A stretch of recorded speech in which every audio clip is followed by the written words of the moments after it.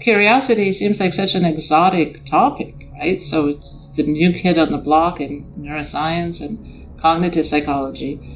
But curiosity is everywhere. I mean, animals do not have the luxury of not being curious. When I've worked with people who are very quantitatively gifted before, engineers, mathematicians, they often don't respect the psychology side, the neuroscience side, and see it as sort of soft. But, these are not fields that just sprung up out of nowhere. They're not naive people. They've been thinking hard about these problems for a long time, and I think it's really important to respect all sides.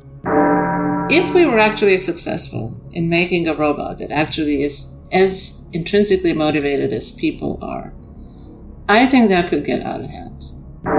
The AI implementation of it can be quite complicated, but the basic idea, and the way I like to think about it, is making a decision by mental simulation.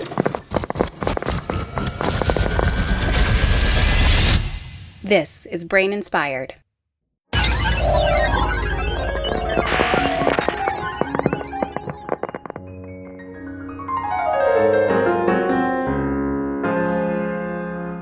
What is curiosity? How do we have it? How do our brains do it? How do we build it in machines? How is it related to intrinsic motivation, to attention, to the fundamental exploration-exploitation trade-off in reinforcement learning? Is this a record number of questions in a row to start a podcast episode? Hey everybody, it's Paul. And on this episode, I've brought together two people from different technical backgrounds, but whose common purpose overlaps, at least in the desire to understand curiosity. Jacqueline Gottlieb runs her lab at Columbia University, where she comes from a more neuroscience-focused background, trying to understand attention and decision-making, recording neural activity during eye movement tasks, among other things. And Robert Wilson runs his Neuroscience of Reinforcement Learning and Decision-Making lab at the University of Arizona, where he comes from more of a computational background, I'd say. But, they both do a little bit of everything and have vast interests. So those descriptions are way too specific and limiting. We focus our discussion today on the young field of curiosity in neuroscience and AI, but we actually spend a good chunk at first talking about curiosity in the pursuit of career goals. That wasn't my intention, but that's the way it went, and I think it's quite useful. So, how to make progress in the face of the enormity of things to learn in this field. Both Bob and Jackie give some great advice for, different time points, different eras in your own vocational journey. But then we move on to a host of topics surrounding the study of curiosity. Their work doing things like using eye movements to study cognition, how to think about curiosity relative to overlapping topics like attention, like motivation, directed versus random exploration. We talk about Bob's most recent work using the deep exploration algorithm to account for exploration exploitation, which uses a handful of simulations essentially to make decisions. And we end up discussing the promise and peril of curiosity in artificial agents. As usual, this really just scratches the surface of their work, which you should learn more about through the show notes at braininspired.co/podcast/106.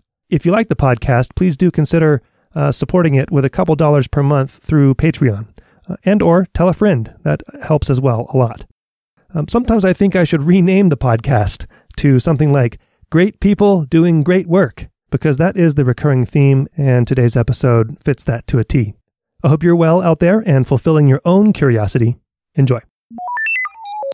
I don't usually do this, but stepping back from the specific research that you're doing these days, how would you describe, and Jackie, we'll start with you, how would you describe your central interests in, I guess the study of intelligence? I was going to say neuroscience, but it can be broader than that. How would you describe your central interests? So my central interest is how mental activity adjusts itself to the needs of decision making. Succinct. So I like to think, yeah. Does that make sense? Yeah. Should I say more? I really like how succinct that was, but you can elaborate, but I thought you were done and I was going to let it go. Go ahead. Well, so usually, I think that The tradition that I was raised in, and the most dominant way of thinking in neuroscience, I think, is what I think of as a bottom-up way. So, in other words, we have information just exists there. It's kind of injected into our brains by some external process. And we process it. And in many, many cases, we think of even the processing of information is kind of fixed. And animals have like minimal things. You might spend a little longer reaction time or shorter reaction time, but pretty much what you do with that information is pretty fixed. And what we're interested in is what kind of things you prefer. Like we think preference. Do you want something sooner, more sooner, less later? Whatever, preferences. So, right. So we want to understand what you do with the information given your preferences.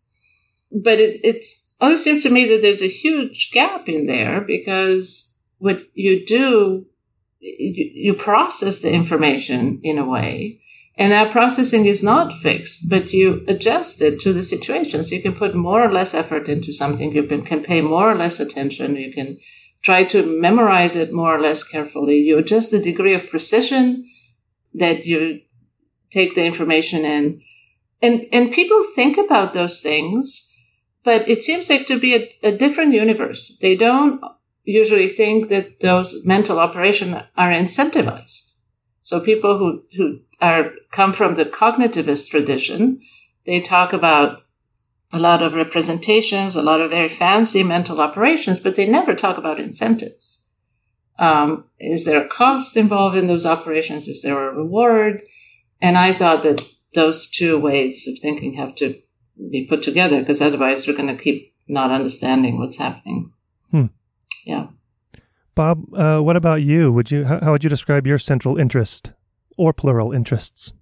Yeah. So I think my sort of central, and it's hard to top Jackie's answer. I think that's yeah, do it in 3 words or less. How succinct it is. Yeah. I mean, but I think my central interest is really, this question of can we describe the human mind and the human brain with math, right, and with models, and to what extent is that possible, and what can we learn from those from that approach to doing neuroscience, to doing psychology. So that's enormously broad, right? And it pretty much encaptures everything in psychology and cognitive science.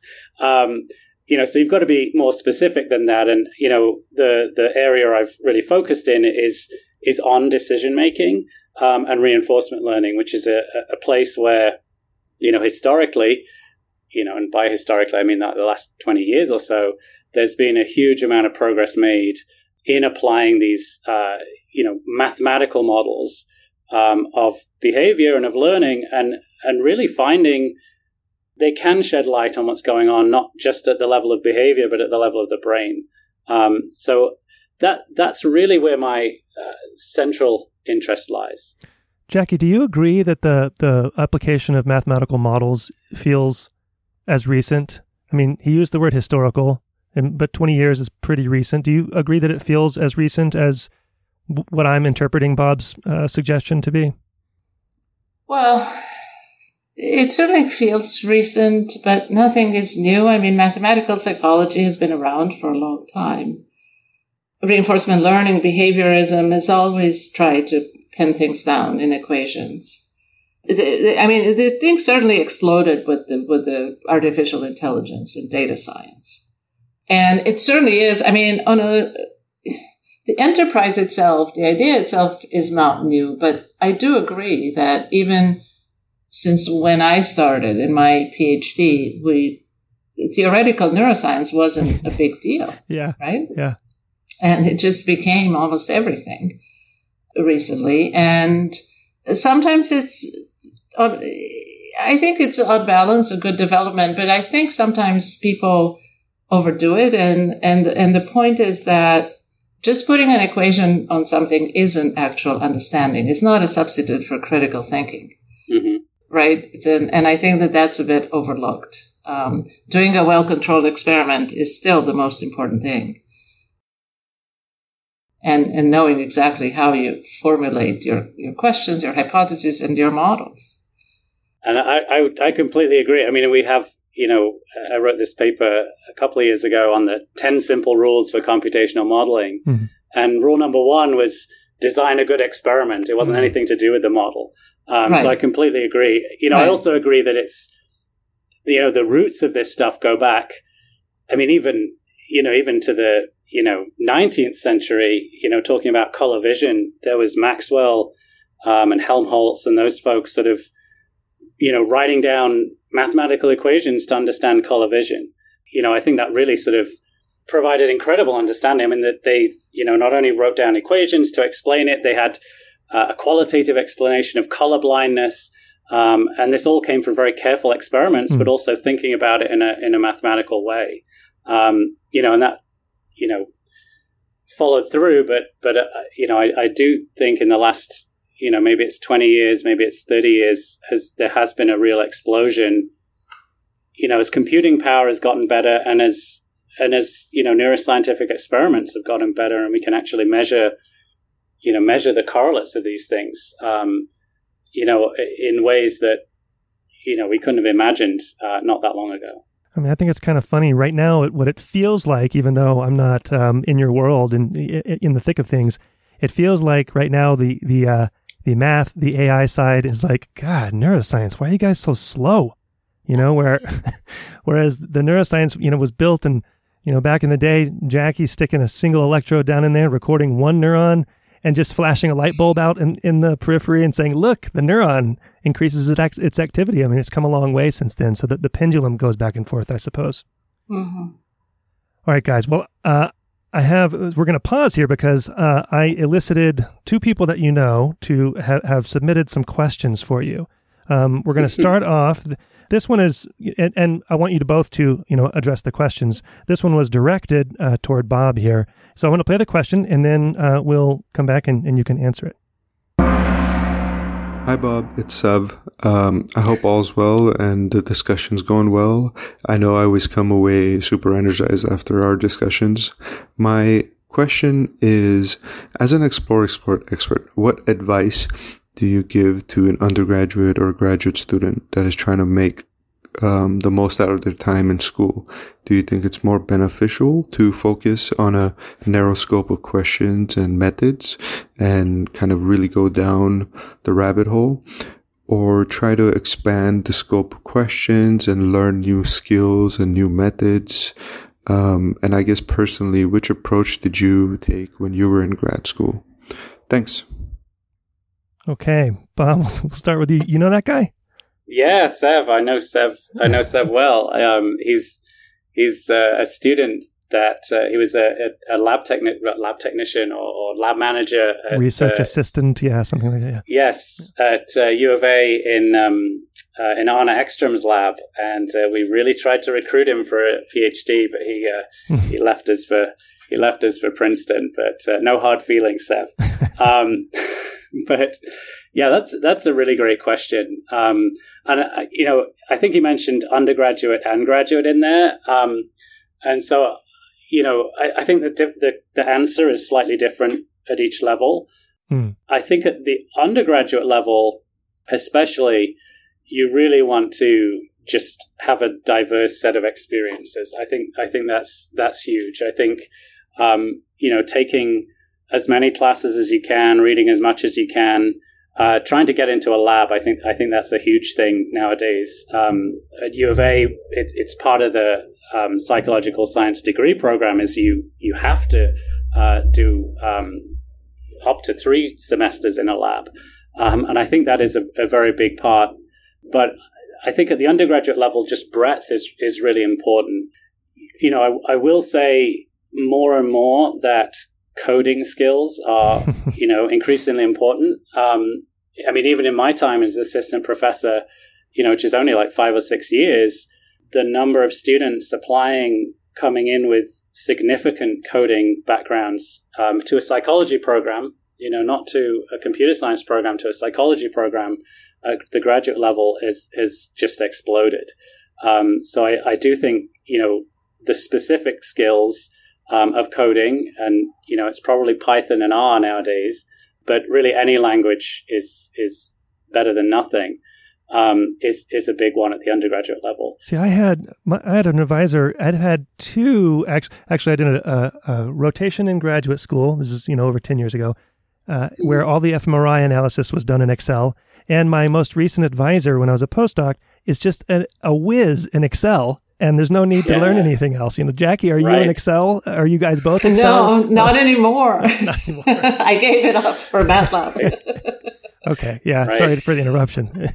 No, that's, and I myself am sort of old school in that, I'm more MATLAB trained. That's and old so school I've actually, now. Yeah. It is old school now. I mean, it's powerful and it's useful, but it's old school. And I've actually spent part of the pandemic lockdown teaching myself Python with the Pygame plugin, which is a Pygame module, which has been, I've been making these little games for my kids, and it's a really great way to learn the language. So I do think that that's a big part, especially at the undergraduate level.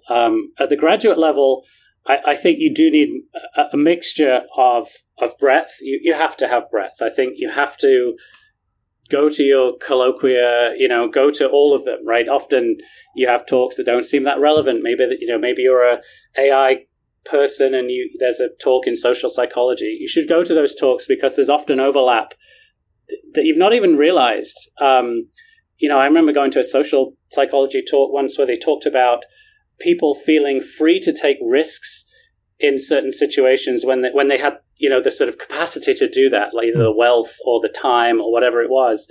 And they're talking about it in different languages to how we might talk about it in sort of neuroeconomic world. But it's the same problem. And, often people have different insights, and they think about a problem in a way that you might never have done because they're thinking about it at a different level. So I do think it's really important to get that breadth. I do think, though, at the graduate student level, you really need to get the depth as well, and you need to come out as an expert in something. Whether that's, if you're in my lab, probably computational modeling, neuroimaging, TMS, something that you can go to a potential postdoc and you become the subject matter expert in that thing. The other thing I would say there is it's really important at that level to, when you're writing papers and there's so much pressure now to publish, is to really focus on the quality of the work and make sure that you are proud of what you've done and you're willing to stand by what you've done. I often feel you have kind of an internal smell test, or at least I do, and I think most people do. You know when something's kind of half-baked or not right, and I do think you need to listen to that. And really, I honestly believe that there's a lot to be said for putting out work that you're proud of. May not necessarily be the sexiest thing in the world or the most citations, but something that you stand by and you will stand by 10 years later. And, that's how I feel about the work that I did as a graduate student. Certainly my first computational neuroscience paper, I think, has been cited like 5 times. But I'm proud of that work and it's solid. I stand by the models. And, nobody's interested in the parallel hot field network. Maybe we can, maybe this podcast will change it. But, it was solid work and I'm proud of it. And I think that is important, especially in this area of reproducibility, and all these crises associated, with psychology. You want to be able to say, I did good work and I'm proud of that work. Maybe nobody cites it, maybe nobody cares about it, but what they're not going to do is come back 10 years down the line and say this was rubbish. So the kind of the overall picture I got there was go in undergraduate with a super high explore rate, and over time reduce that increase your exploitation and reduce your exploration through your academic career. But never stop exploring. Never stop. Sometimes you need to go to Florida and just take in some sun. And that's right. That's right.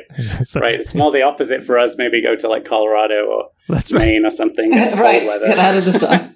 That's right. The snow just melted here, but yeah, so in Colorado. Jackie, I saw you nodding your head a lot there.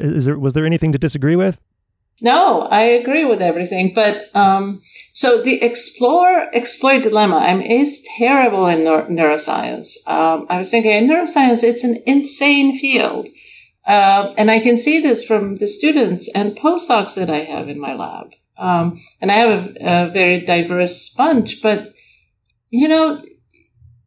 they're just learning. It's like just so much. Everybody there are thousands of papers. Yeah. Everybody seems to talk a different language, right? Not to mention that we have from the molecular level to fMRI right, recurrent networks.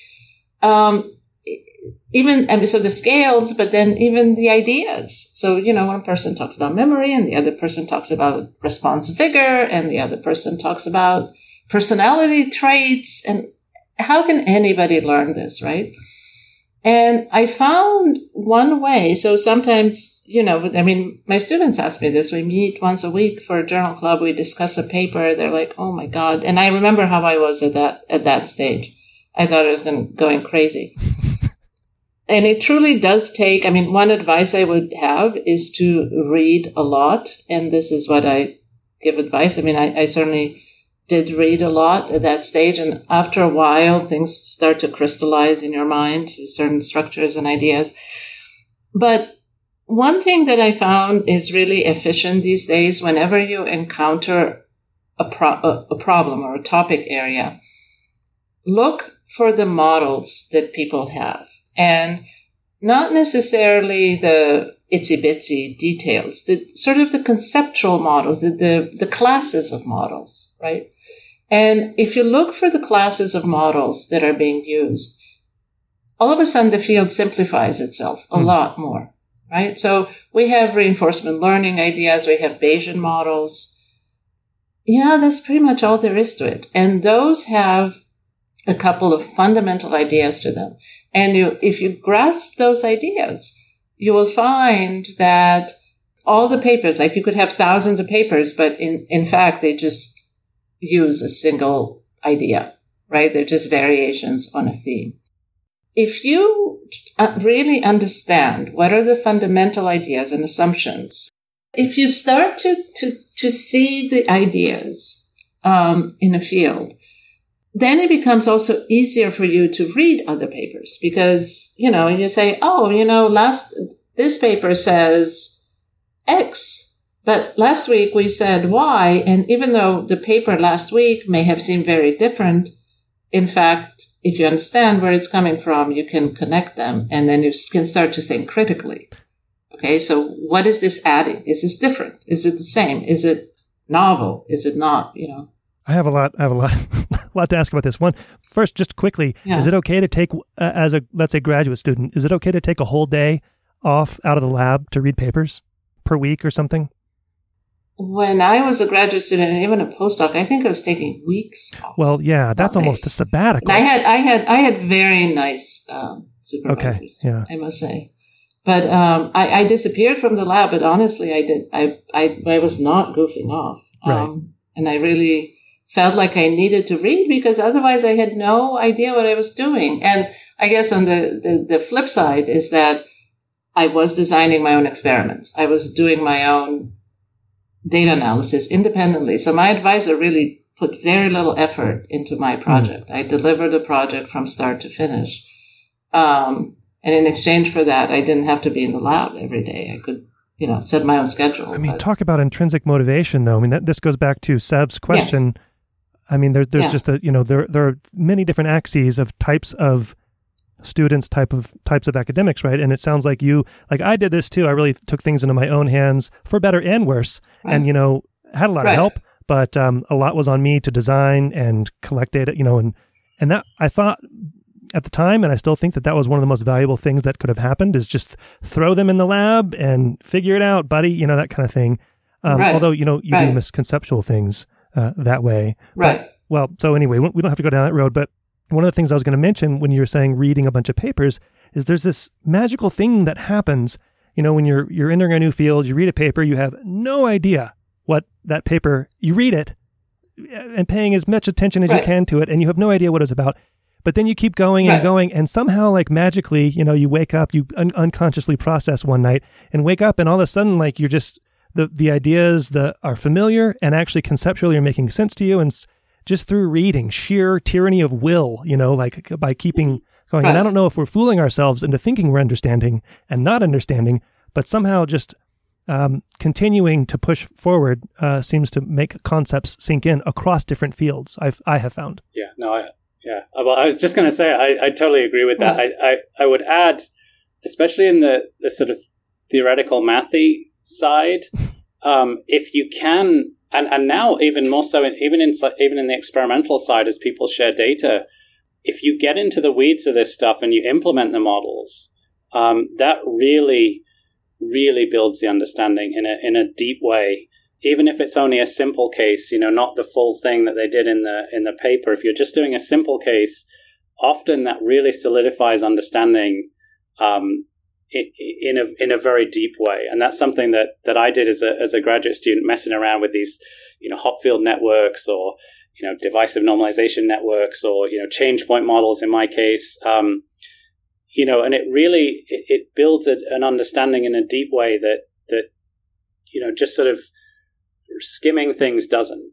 So I would advocate for that where you can. You have to pick and choose, right? You can't do that with everything.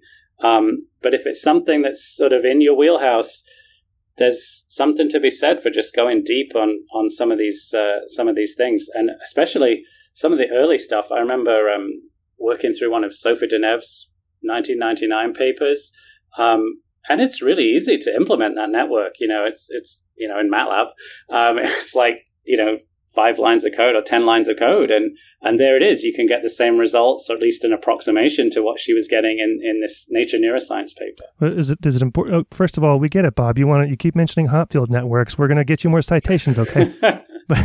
but is it important to connect the model to actual data, or is it what you're saying is that it's important to run the models and you get a lot out of that?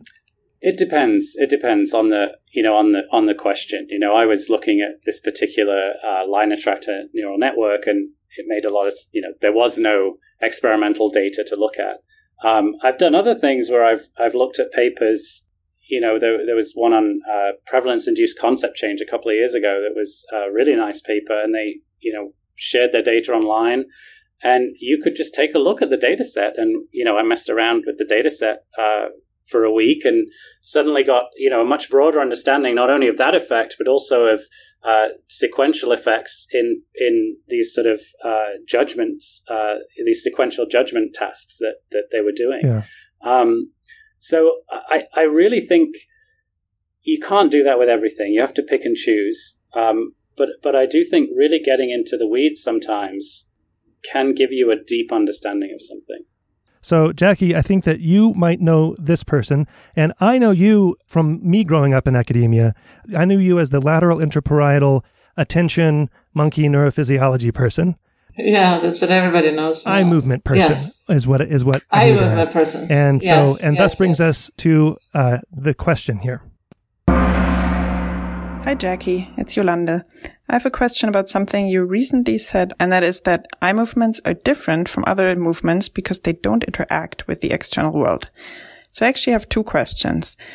First, how do you think eye movements compare to other active sensors, like maybe our hands or some sort of antenna in an insect that's sensed through interaction with the external world? Do you think eye movements are just a fundamentally different sensing organ? Or are there some similarities that can be drawn? And my second question kind of follows. So if one were to build an artificial active sensing system in a robot, are eye movements a good model to start with? Or is it maybe easier or, I don't know, more promising to start with an interactive sensor that relies on touch or vibration or something like that? Okay, thank you. Oh yeah, thank you. This is some of my favorite questions. So I think that eye movements are they're not that different. They're similar to some active sensors and a bit different from others. And so definitely I do say that. And rather than eye movements don't interact with the external world, I will say that they do not exert force on the external world. They cannot change the external world, except through social interactions. That's a huge, like if I look at somebody, I can actually make them do something, even if it's an animal, anything that's cognizant, I can make them do something almost as if I was exerting force, physical force. But everything else, I cannot do anything to anything external with an eye movement. And so I cannot survive by just making eye movements, with the exception of social interactions, because I cannot grab a piece of food and eat it. I cannot digest it. I cannot do anything, right? Okay, so I think there's something fundamental here that in order to survive, you need to exert force on the world in some way. And I think that what we think of as decision making, we talk about those actions that exert force in the world in order to obtain a reward, in order to obtain any consequence that you want by acting on the world. That's what we call decisions.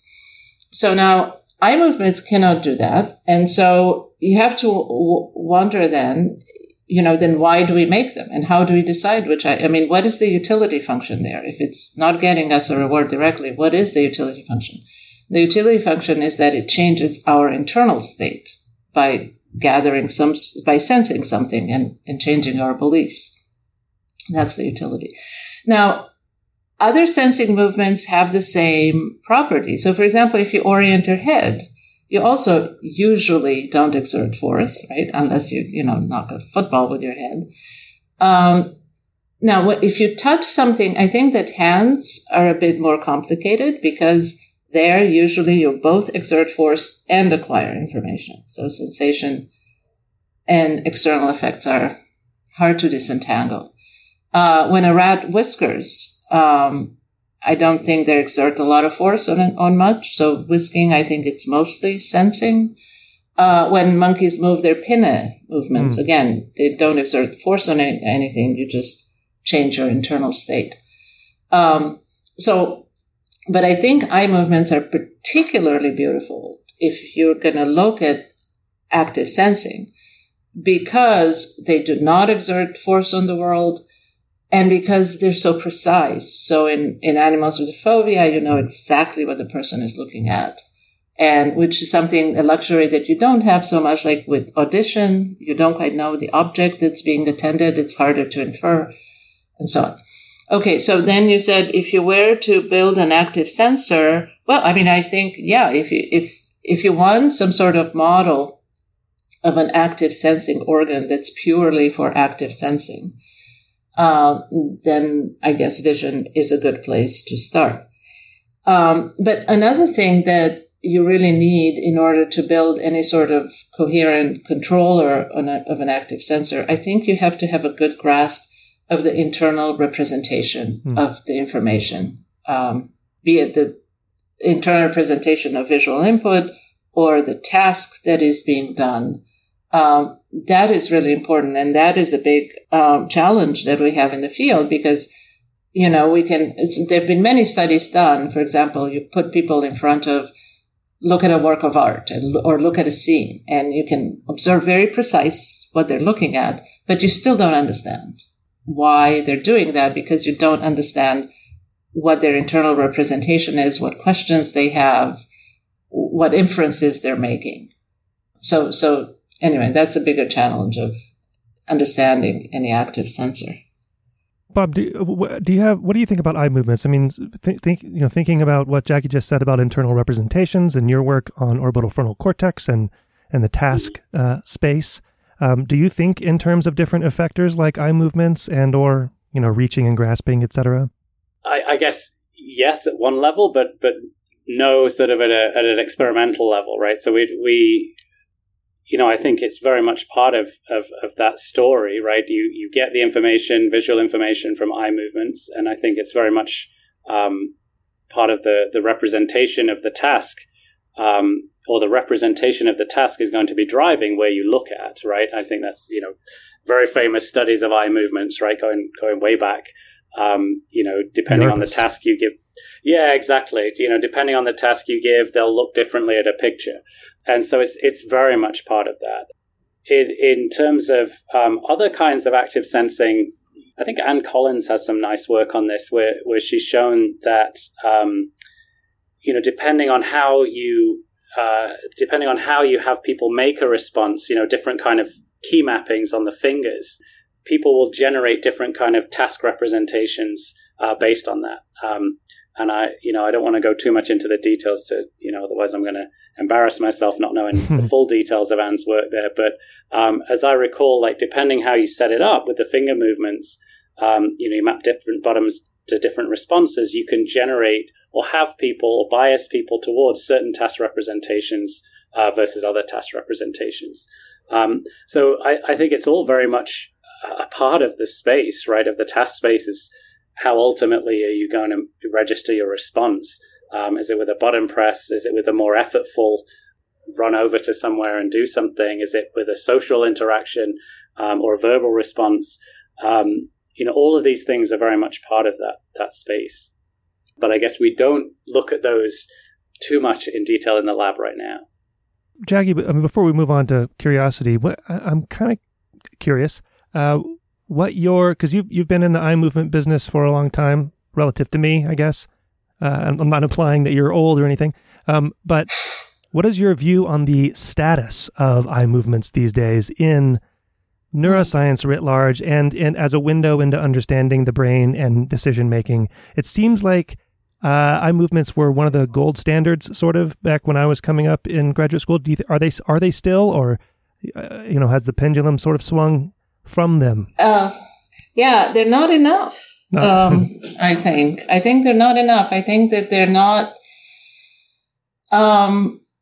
So I often say this. So I say this when I go to an eye movement. There's a GRC conference that goes on every 2 years in the summer, and I do say this, that if we in the eye movement field are going to continue the same way, there's no more for us to go. So oculomotor research has been a beautiful model system. And really we trace the pathway from retinal information coming into visual cortex all the way to these eye movement target selection centers and all the way to the brainstem oculomotor muscles. And what attracted me back then when I was learning this is how precise this was, how simple, rigorous it was, because we're talking about the sensory motor transformation and so on. Okay. But, people just focus, if you just talk about the sensory motor loop, we figured out a lot of that. And if you just stick in there, then, it becomes claustrophobic because there's nowhere else to go. And our field, I think, forgot about that big question is, the decision of where to look.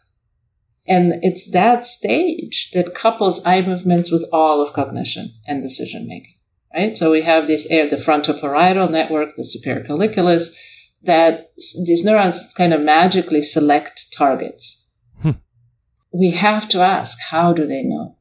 How do they select targets? And when you ask that, it opens up to the whole brain, because pretty much the whole brain, I think it's a major operation of the whole brain to decide what to focus on, what is relevant in my world. It's an astoundingly complex question. It comes in many flavors, and I think that, 99% of the brain is devoted to answering that question. So, I hope that we'll see more and more studies like this that talk about eye movements and decision making, that connect eye movements with the kind of economic ideas that are fairly developed. We're still, so I feel, because I'm at the intersection of this field, I somehow am frustrated by both sides, right? So when I talk about, which I see as a source of creative tension, I like to be there where I'm never satisfied about anything, because that pushes me to do something about it. When I talk about people who talk about decision making, somehow I'm frustrated because they're very disembodied, right? So you write this equation about reducing uncertainty stuff, right? And you put uncertainty in the equation. Well, what is that? Reducing uncertainty is a mental operation that has some substrates in your brain, some pathways. It's not just right?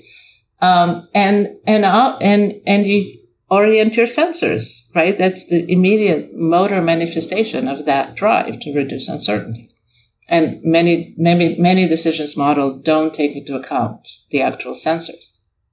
And then I look at a system that studies eye movements. And so there you have a sensor. But then they focus on the low-level stuff, and they don't ask, well, how does that reduce uncertainty, right?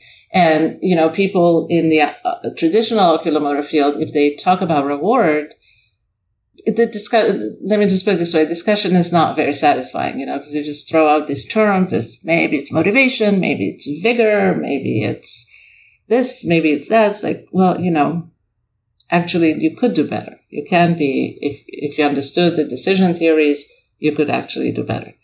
So I think that we have to bring these things together. I think that we should put courses together where people learn both sides of things. And I think that in the absence of courses, because we professors are very lazy and don't like to teach, I think students should just teach themselves both of these literatures and try to connect them. Well, yeah, they could talk about magic. How are they magically going to know that that's what they need to teach themselves?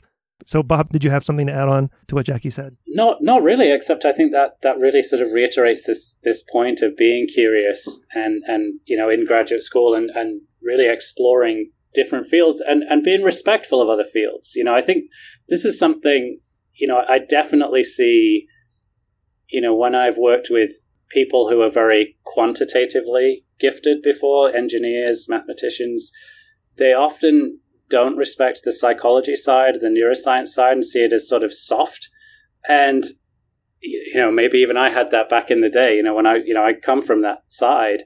But, I think we really have to respect it because people, these are not fields that just sprung up out of nowhere. They're not naive people. They've been thinking hard about these problems for a long time. And I think it's really important to respect all sides.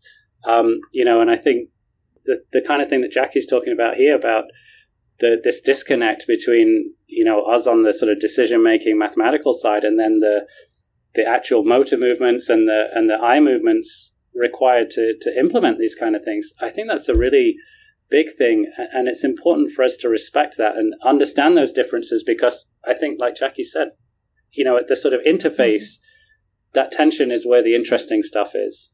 Thinking about that and thinking about, so Jackie said, she's at the, kind of has her toes into, dipping her toes into, drowning, dipping her whole up to her knees or up to her shoulders into two different fields, and can have the tension.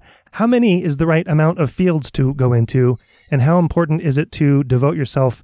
How much of your efforts do you devote yourself to? I mean, I guess this kind of goes back to Sev's question, right? But just in a projecting forward, your career, your legacy, etc., is 2 the magic number to get this tension, or is it 3, or what's the magic number? I mean, I guess I would focus on the questions that you're interested in, and the questions lead you to the fields, right? I mean, I think if you're interested in curiosity or exploration, you have to be interested in neuroscience. You have to be interested in psychology. There's a tradition going back, at least to the 60s there.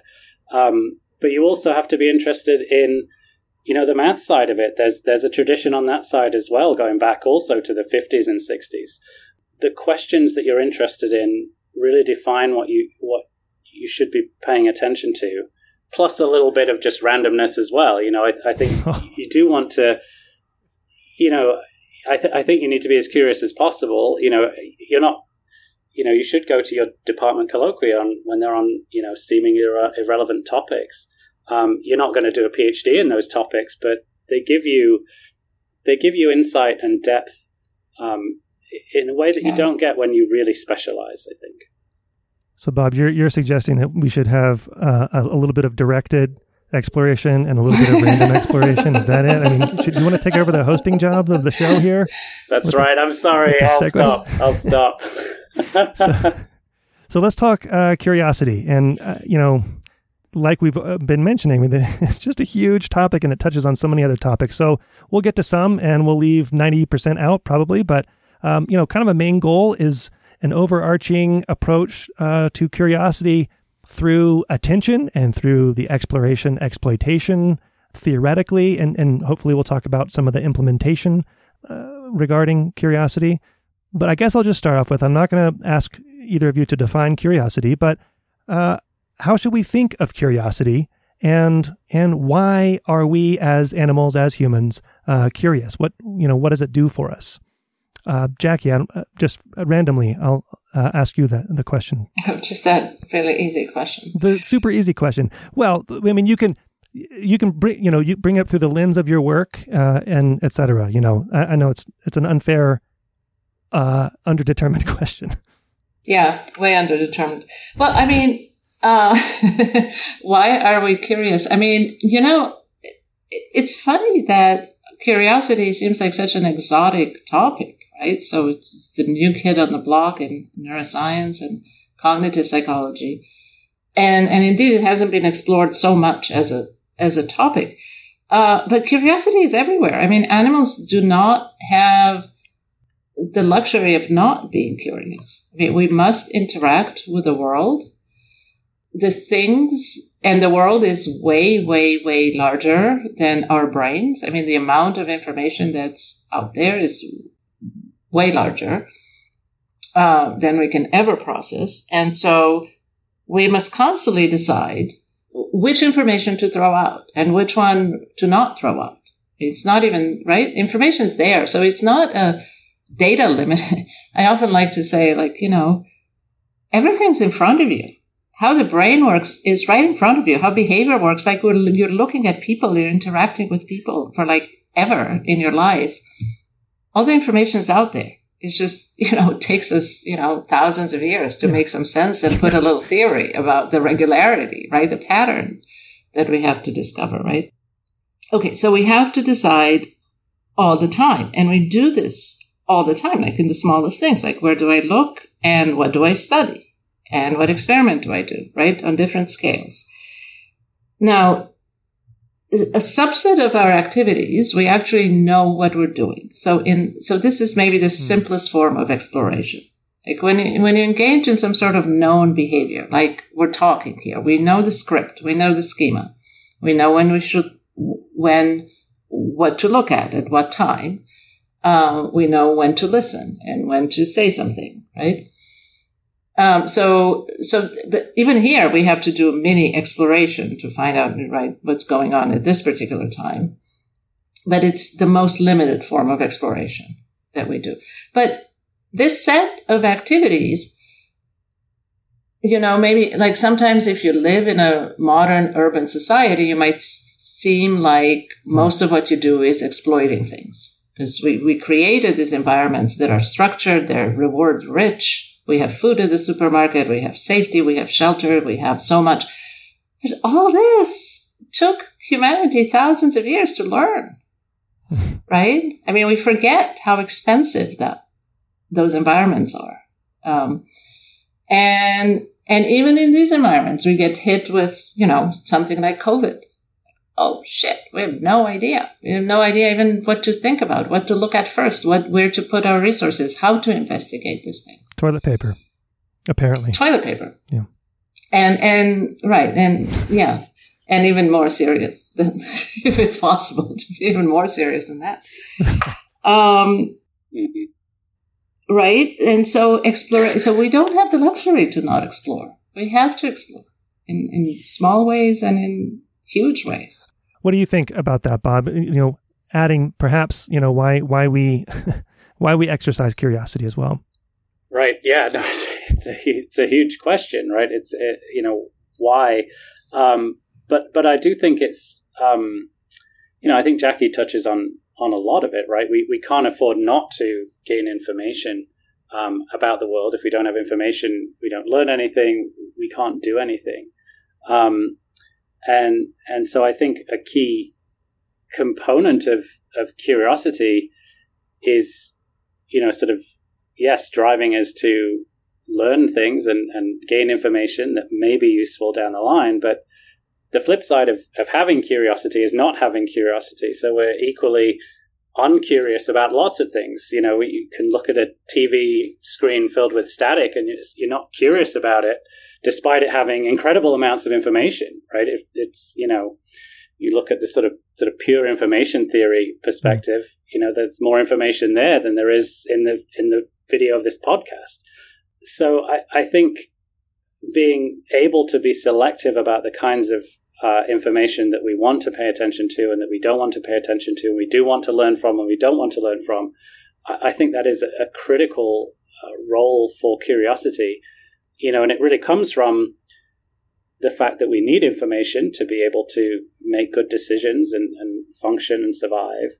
But there's a cost associated with getting that information, either in terms of time or, even a physical cost, right? If I want to try and find groundwater, I've got to drill a well in the ground and, see if there's anything there. And there's a cost associated with that. This will come up, the cost issue will come up later when we talk about directed versus random as well. But so Jackie, you mentioned that curiosity is the new kid on the block in neuroscience. And I guess it's kind of new in AI as well. So in reinforcement learning, the explore, exploit dilemma is just as old as reinforcement learning, I suppose.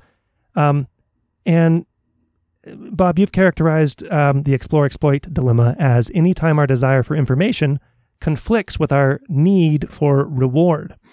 And I think of reinforcement learning all about rewards, as it being all about rewards. And the way that curiosity is talked about in information seeking is in a way that is what's called non-instrumental, where you're taking actions that you can't immediately tie to a reward, but maybe somewhere far down the line or something that you can. I mean, is that a fair comparison to make? What I'm wondering is how to compare or talk about curiosity relative to exploration within the exploration-exploitation dichotomy. Is it fair to say that exploration is about rewards, being an instrumental way about moving through the world, whereas curiosity is about figuring out, what to pay attention to for possible future rewards? Maybe is that a fair characterization? That's a really great question. I think you could make that case, and I think that's certainly one way to think about it.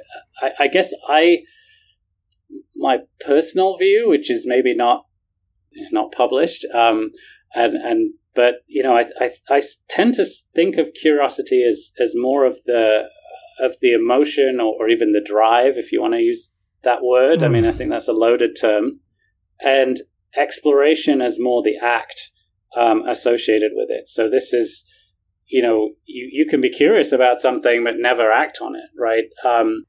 But if you act on it, then you're starting to get into exploratory type behaviors, or maybe it's not a single action, but a sort of meta action, like becoming more random, for example, or trying out things you've not tried before. So I tend to make that distinction. I don't think that's sort of necessarily broadly sort of accepted, and I think the drive language was sort of controversial, I think, back in the day, because the idea that a drive can be satiated, whereas curiosity maybe can't be satiated, right, in some circumstances. But I do sort of frame it in those terms. So then curiosity is more like intrinsic motivation. Right. Yes, in that framing. And I don't know if Jackie agrees with me or not, actually, on that. But I think it's more sort of this intrinsic motivation. I think you can frame it. I think you could potentially frame both of them.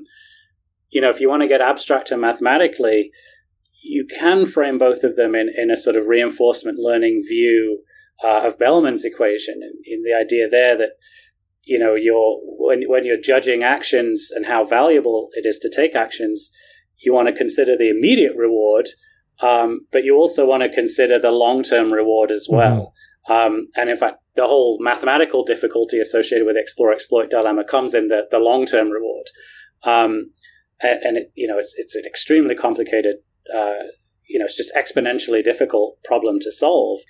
But, the feeling, one way of framing curiosity is it's really, you're curious about something when whatever instincts you have or whatever sort of neural network that's been trained up to sort of identify times at which you might have future value associated with something, that could be one thing that drives curiosity. And, that's one way of sort of putting it into this. And then exploration is taking that information, those values information, and making a choice with it. Jackie, I don't know. I just paused just in case you... Yeah. So I was thinking, how would I mean, I'm not going to disagree, but how could I add to this? I mean, I think time has a lot to do with it. And I think I would think of curiosity as, many of our behaviors are like this. I mean, especially for people who do things on such long time scales. You need little motives on the way to keep you going, right? I mean, sparse rewards. Sparse rewards, we all, when we go to school, we eventually want to grow up and earn money, right? But there's so much we have to do until we get there, right?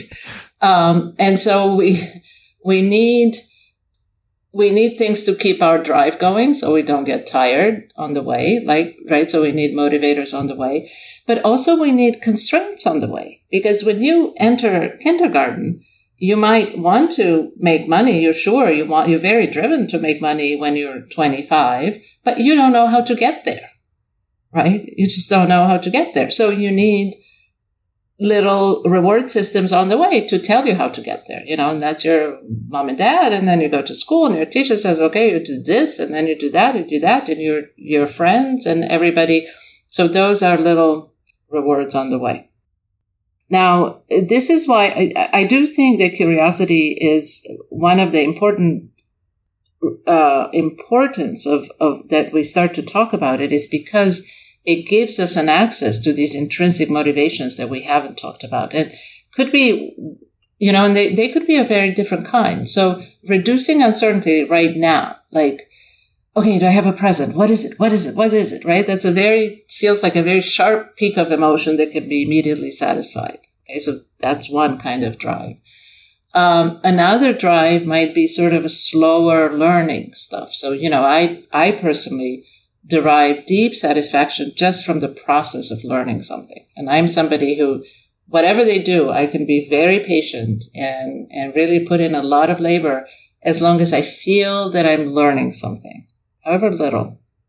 And I think some people have that to different extents. I mean, this kind of slow learning process is definitely not for everybody. So I think that's kind of a slightly different motivation. And I think there are other motives there. I mean, the motive for control, the motive for affectance, these are things. So when I'm going to have a little more time for my lab, I'd like to learn this. And again, this is language from social and affective psychology, which doesn't have that many models and not that many equations, but I think it's super important for us to understand what construct they think are solid in there. And so we can start bringing them in and making them more quantitative. And so, so I think this, I don't really know if curiosity if that is against drive theory or for drive theory. These are kind of labels, and I don't know. Yeah. But the one thing is we have to make this richer. We have to introduce some more concepts about different kinds of utility and motivation. A handful of episodes ago, I talked with Russ Poldrack about cognitive ontologies. And, now I just question everything. Is curiosity a thing, or is it 100 things? One of the things that the literature does is distinguish between curiosity as being a reduction in uncertainty, the drive to reduce uncertainty, versus anticipatory utility, which, Jackie, you've written about, where you're just wanting to feel good. You do something because it makes you feel good and you're curious that way. So is the notion of curiosity just going to dissolve? And of course, Celeste Kidd and Ben Hayden had a piece a few years ago about, hey, we haven't defined curiosity well, but it doesn't matter. We're still moving forward. I mean, is that... It doesn't, but yeah. We don't define anything we care about. We don't define it. I mean, define decision-making for me, define attention, define exploration. Well, you define attention. I mean, you've defined attention. No, I can't. I mean, yes, right. what did I, I just, call it something different. But so it's more like, how we measure it, how we operationalize it, how it's posing the question and then making our paradigm a little bit richer. Here's how you define attention. Attention. This is a quote from one of your. You Oh, ready? no. Oh, no. I don't think so. No. Well, no. But we have to operationalize things. I mean, it's not like you're laying down the law about what attention is, right? You want me to read it? I don't have to read it. No, go ahead. Attention refers to. I'll be tough. Attention refers to the cognitive mechanisms that accompany active sensing behaviors, identify relevant information, and link it to learning and actions. So it's just that simple. Right. Yeah, it's not simple. And you could tear this apart in many ways. But yes. So we all agree that well, no one answered my question because the idea, curiosity itself, just the word, right? And I don't want to spend too much time on this because the three of us know that it just doesn't matter, but we have to give a label to something.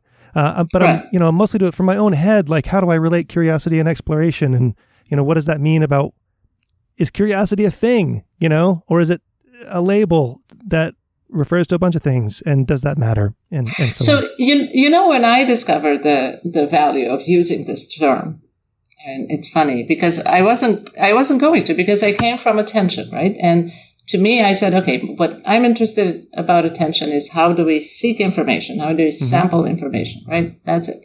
And I had this paper that I wrote, and I had this headline was information seeking or something in humans. Yeah. Oh my God. This paper was, I must have sent it to like 9 journals. I mean, everything from impact factor of everything from Nature Human Behavior to impact factor of 0.5. I kid you not. We got rejected from a journal, and the editor, the impact factor is 0.5 because nobody has heard of this term, information seeking. So after we did all this, I said, God damn it. I just got, I said, okay, we're going to change the title. Marketing. And we're going to say curiosity in the title. And we tweaked the paper a little bit and we sent it back to a high-profile journal. I won't mention what it was. Oh, that's so interesting. Immediately went out to review. Wow. So I'm like, okay, you know what? If that's how people understand each other, it's another topic for conversation. But sometimes we do need these key words. And the value of these words is not so much that we can define them, but they somehow trigger the right associations, and they put your reader in kind of the right ballpark.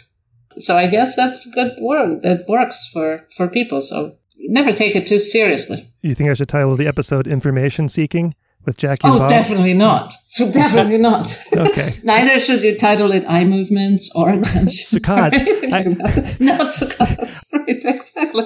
I do want to make sure we talk about some science here because this is a lot of fun for me. But maybe we could jump into Bob, deep exploration, and then we can kind of come back and talk about attention and so on.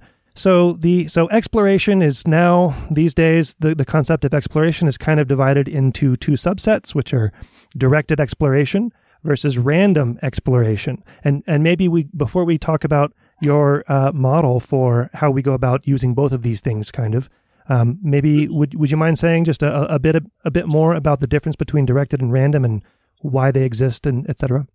Yeah, so I always use this cheesy example of going to a restaurant when I'm talking about this explore-exploit dilemma. Italian restaurant. You sit down at Italian restaurant. Yes, I know. It's always the same. So I'm a real exploiter when it comes to this example.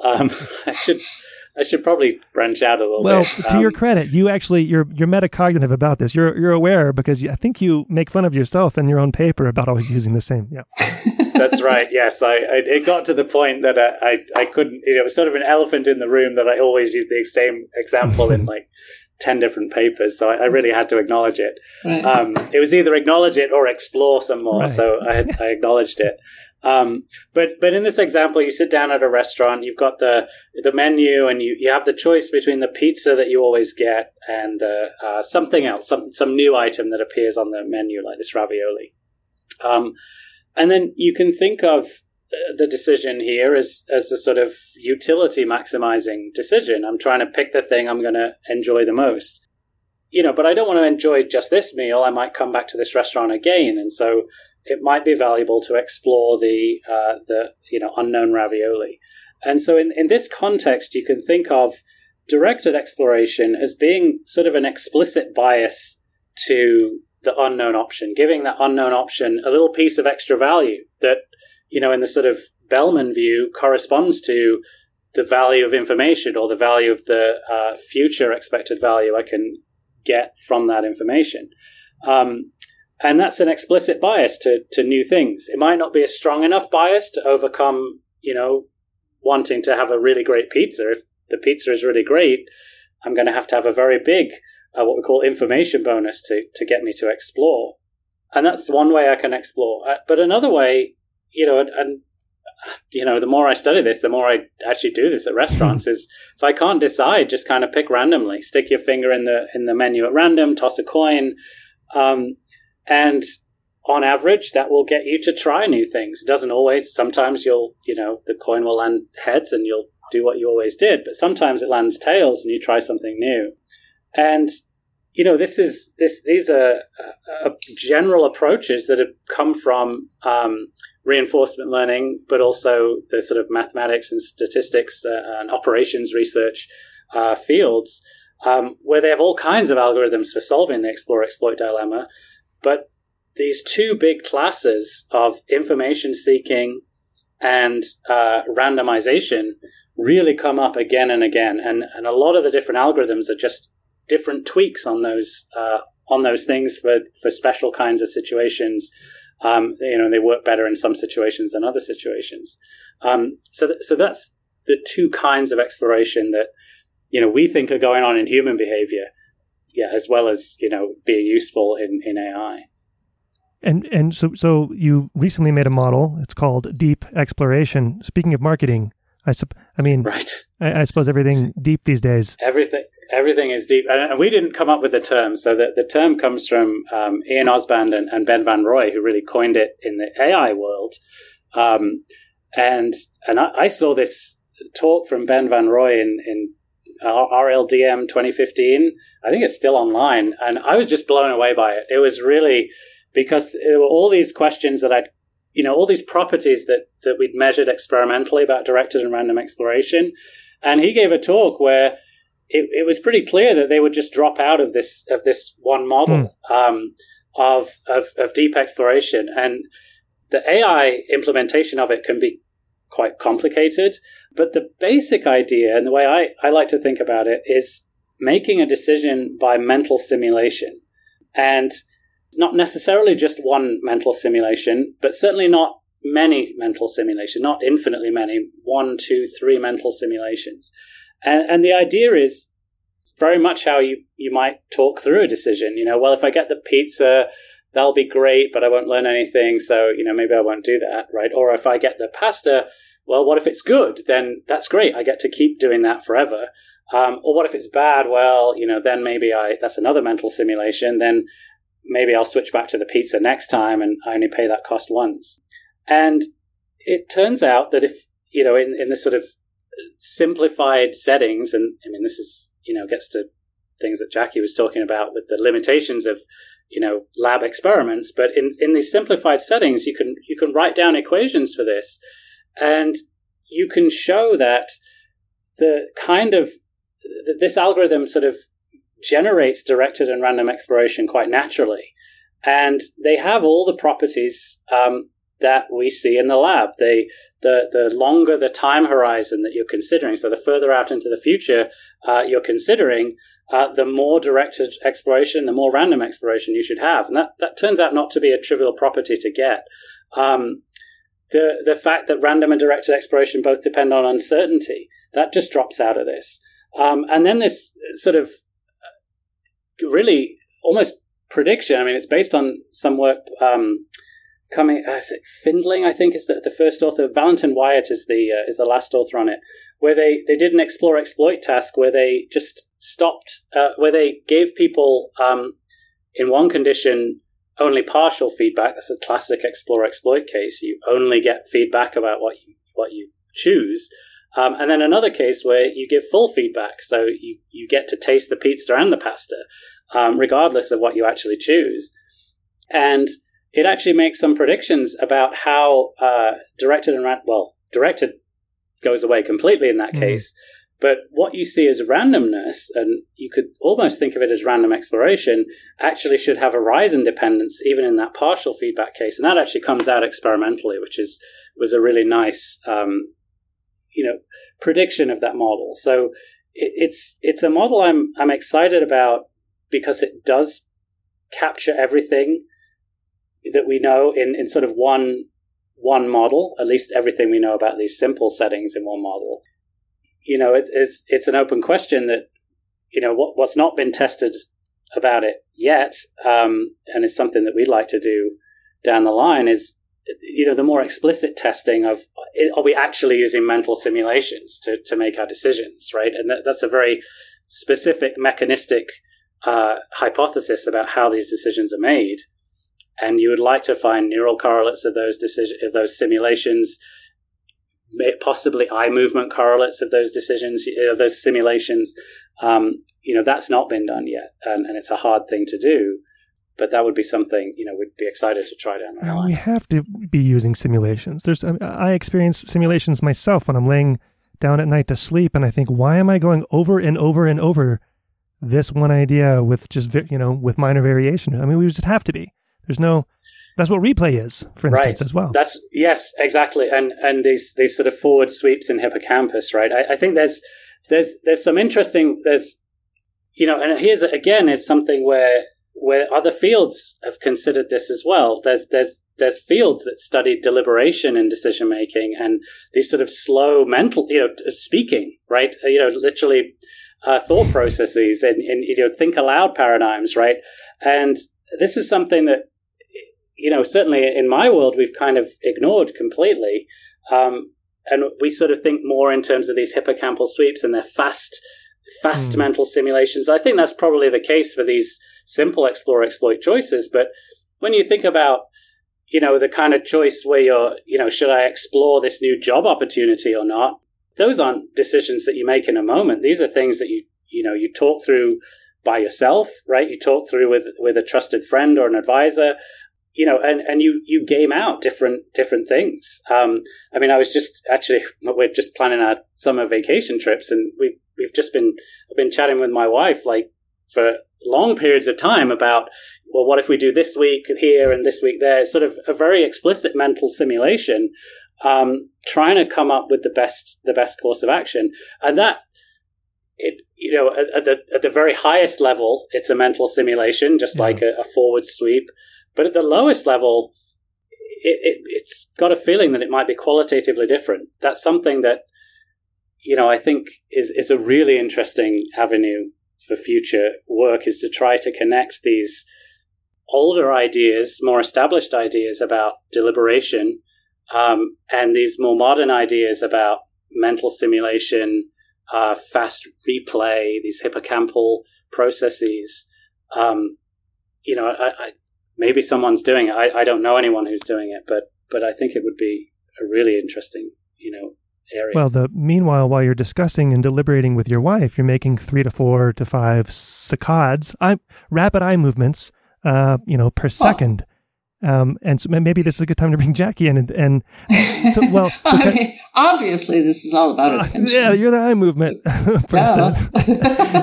And if it's not eye movements, it's at least attention. Attention, yeah. But it crossed my mind that this idea of deep exploration, where you have just you run kind of a small number of simulations, but run them out for a long time, and that's where the deep comes from. Mm-hmm. This is being applied to decisions, right? And, for like a reinforcement learning agent, for instance, moving through the world and taking actions.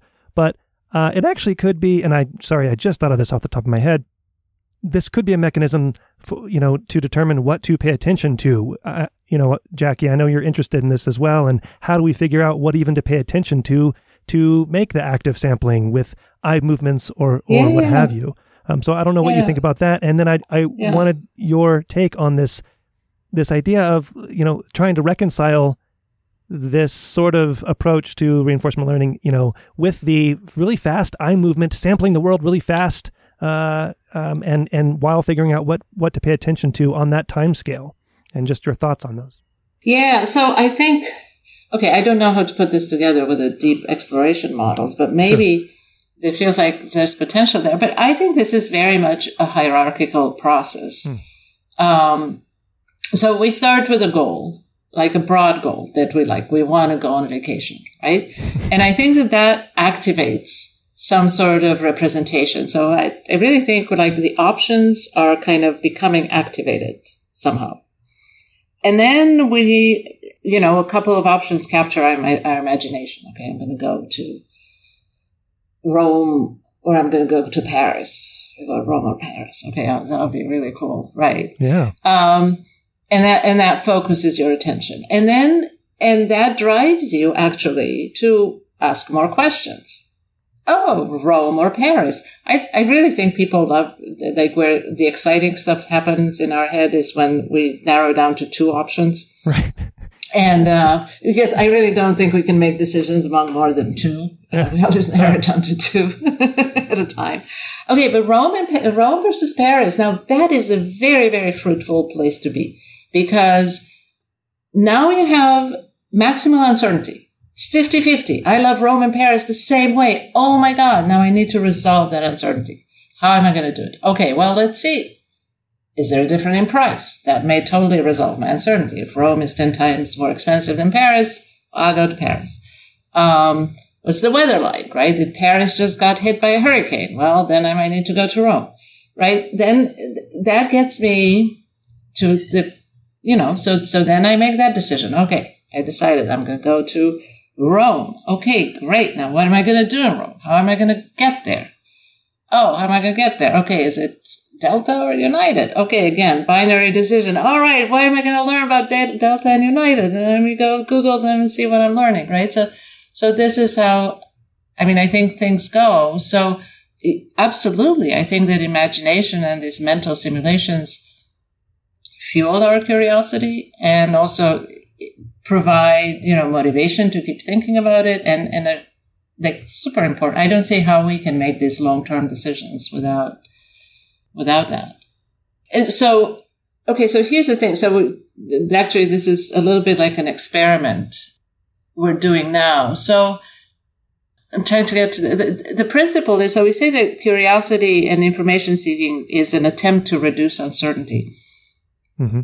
But before we reduce it, we have to select the source of uncertainty. Right. Even the question is not given to us. Like we have 10 million questions. So the first thing we have to do is choose the question you want to address. Choose your uncertainty. And I think that where do the questions come from? Well, they come from our mental representations that we reawaken, which is like this imagination and playing scenarios in our heads. But yeah, so I think these mental simulations are absolutely super important part for attention and for curiosity and for... Where's the room in eye movement and sampling the world through eye movements? Is there a connection there at all to that can be made? Well, I think so, but it's tricky, right? So because eye movements, first of all, eye movements are going to be driven by visual input. So you got to put somebody in a dark room and have them think about something. You got to set up the right conditions to discover this, right? And I'm sure that it can be done. But so first of all, you have to lay things out spatially, because eye movements tell you by where they are directed, right?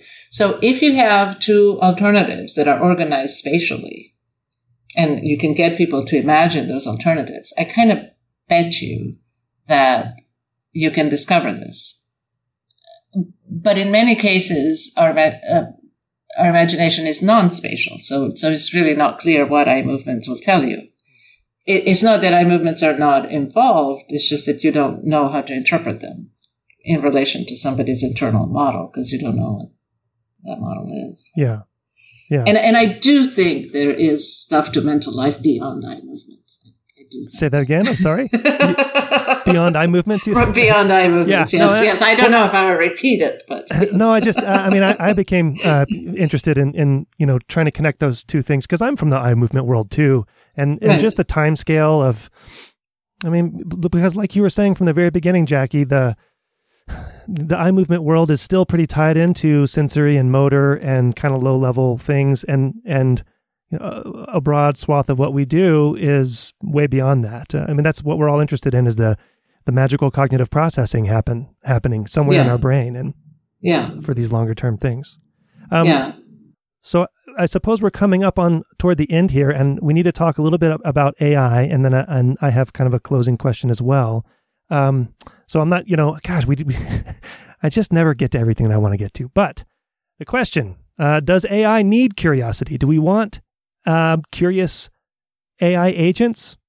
Yes, I think is the answer. And I think we do. I mean, I think there are, Ian Ozband is now at DeepMind itself. So, and applying, deep exploration and I think other algorithms as well to help train AI faster, right? I think that's the goal. And people like Pierre-Yves Oudéa, right, who's done a lot of work with Jackie, has sort of, very much made well, maybe not his whole career, but certainly a big part of his career is adding curiosity to learning algorithms in robots and other kind of situations and getting things to learn faster. And I think you're always going to need, sort of good exploration and curiosity whenever you have a situation where data has any kind of cost to it and you're sort of limited in time in some way, and the world changes, right? If the world is changing, your AI may need to be continually learning, right? If you're, serving up ads on Facebook, right, you want to serve up the ads that people are going to click on, so you want to exploit, but you need to find out if maybe a different ad works better with this kind of person. And one example is, ads for masks, right? Like, 18 months ago, an ad for a surgical mask is not something I'd have been interested in. But, 6 months later, it was something I was very interested in. And, you want an algorithm that can pick up on that, but not just that, right? The other weird stuff that's come out of the pandemic, like people want to know about shirts, but they don't want pants, right? Like, because they're on Zoom all the time. So these are things that you want your AI to pick up on. And you want to pick up on it quickly. And so, having something that's curious, that is exploring at the right amount, right? If it's learning on the job, you've got to exploit as well, right? So I think there's a real benefit to that. And I think we do want curious AI. I think there are some cases where, the problem is simple enough, the data are cheap enough that you just throw all the data at the algorithm and you train it and it's done. Like cat versus dog, right? Like, pictures of cats, pictures of dogs. I don't think that's a problem that needs, clever exploration. But these much more complicated problems, controlling robots, serving up ads in a changing environment, I think that's something where exploration and curiosity really comes into their own. I must say that I'm not somebody who's scared of technology by any means, but actually succeeding to make a truly curious robot, I think it's something that could be very scary. Very scary. If we actually succeeded. Now, luckily, I think we're very far from succeeding to do this, but if we were actually successful in making a robot that actually is as intrinsically motivated as people are, I think that could get out of hand. And so I think about this famous phrase from Vladimir Nabokov, who was a Russian writer. He's author of Lolita, but he famously said something. He said that curiosity is the purest form of insubordination. Oof. Because a curious agent invents their own goals. They invent their own goals. There's no other way of saying it, right? If you, and it's related to this process of recalling your memories, asking a question, finding a source of uncertainty, resolving it. That becomes your goal. Then that leads you to some other question, some other question. You are autonomous. You do your own thing. So you can see, I think we could maybe lose control of these machines, and they are smarter and have a lot more computational power, faster and much bigger memories than we do. The only thing they don't have is autonomy right now. Now, if we give them curiosity, we give them autonomy, I don't know. But anyway. But you're talking about curiosity as encompassing both what Bob was talking about, the drive, but also the actuation, what Bob was talking about, the exploration, the physically doing it. Because there are, like Deepak Pathak has made intrinsically curious RL agents that, they get rewarded for actually making errors, right? So that's how their rewards are through the largest prediction errors, and that's how they solve Mario and Super Mario Brothers and other games like that. But that's funny that it's curiosity is your kryptonite regarding when the AI will take over is when they become curious. And by the way, I think that rewarding things for errors, I don't think that's going to work, because in a big open-ended environment, there are actually a lot of nonsense activities one can do, and so you'll get trapped in nonsense. But if you have a more powerful algorithm that actually rewards something for finding structure, for discovering structure, that is the big prize. And I don't think we know how to make that happen right now, how to define structure, right? If we ever figure out how to do that, that would be a very powerful thing. Bob, isn't this where directed exploration and simulations come in? It could be, right? And I think that's one of the exciting things about things like deep exploration is the basic idea is mental simulation on top of some structure that you already have, or some that sort of respects your model of the environment. And yes, you can start to simulate, how would that change my model of the environment if I did something and I got an unexpected outcome. And so I think that is one of the things I'm excited about with deep exploration, is potentially it can be applied to these much more complicated problems than the kind of things we've traditionally done in the lab, which are, very simplified gambling tests. Mm-hmm. Last question, guys, and this is just kind of a fun one. So I'm trying a new question here, but and Bob, I guess we'll start with you. What trait do you wish that you had more of as a research scientist? And you can say, I want to expand my food horizons if you want to go beyond it. No, I'm just kidding. That's a really great question. Yeah, that one trait that I would improve. Wow. I mean, I'm not sure. I mean, if I had a superpower, it would probably be that I didn't need to sleep. That would be a good one. But But one thing that I think is, is difficult, I think, for a lot of scientists is just sort of is the social side of it, being able to network and chat with people at conferences and sound intellectual but interesting and fun. I feel like you can always be better at that. And, I think if I had to pick a, trait that I would, if I could surgically enhance, I think that would probably be the one. Because I do think you get a huge amount out of talking to people. I think you really do. You get ideas, and you generate ideas that you would have never generated on your own. I think there's a lot of that. All right, Jackie, you've had time to think now. What trait do you wish you had more of as a research scientist? I'm perfect. Nothing. And on that note, you are, Jackie. I can't wait for the emails. Right.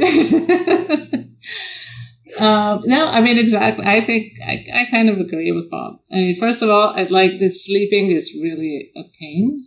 It takes up a lot of time.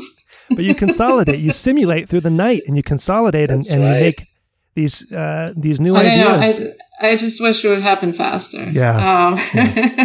Do you guys ever wake up with a problem solved? I never have. Gone to bed thinking hard about a problem and woken up. And it feels like you solved it, but then like 10 minutes later, it's like, oh no, what? Then you forget it. I mean, I've definitely had sort of like moments of insight at unusual times. Never sleeping, but I remember coming up with the Horizon task walking down a street in Princeton. Yeah, it's cool when the memory of when and where stays with you. Yeah, I can tell you exactly where the Horizon task originated from. Like, there's a space. I should mark it on Google Maps. There's another one. I was lying down in bed with my kids trying to get them to sleep, and I sort of figured out how I was going to approach this other problem, but never like woken up and be like, oh yeah, that's the solution, like Paul McCartney with Yesterday. Yep, that's right. Yeah. I wish. That wasn't a problem, though. That just came to him. He didn't go to sleep thinking, the problem is to write the best song I can. Although I guess that's always the problem. So, Jackie, so yours is the same, is that just... sleep. And also, social. Yeah, so I haven't been... now I'm more social. When I was younger, I wasn't... I really did... When I started my career, when I started my lab, I really didn't get up much. So part of it was just I was overwhelmed. So I had, 2 little kids, and I had to run this lab. And I was also very... I'm a bit... I have a hard time delegating. I think I tend to do stuff by myself. I want to do it. And particularly because I really care about the details. And sometimes I think I'm overly obsessive about the details. I feel like, oh my God, because sometimes the devil is in the details. There we go. So I do, right. We got to it. We dug down. We got to you got to delegate more. Yeah. I need to delegate more. Yes. Thank you guys so much. This has been a lot of fun. I appreciate the time spending with me here. Thank you so much. Thank you. Really enjoyed it.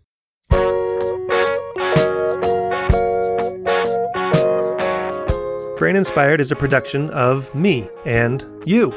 I don't do advertisements. You can support the show through Patreon for a trifling amount and get access to the full versions of all the episodes, plus bonus episodes that focus more on the cultural side but still have science. Go to braininspired.co and find the red Patreon button there. To get in touch with me, email paul@braininspired.co. The music you hear is by The New Year. Find them at thenewyear.net. Thank you for your support. See you next time. The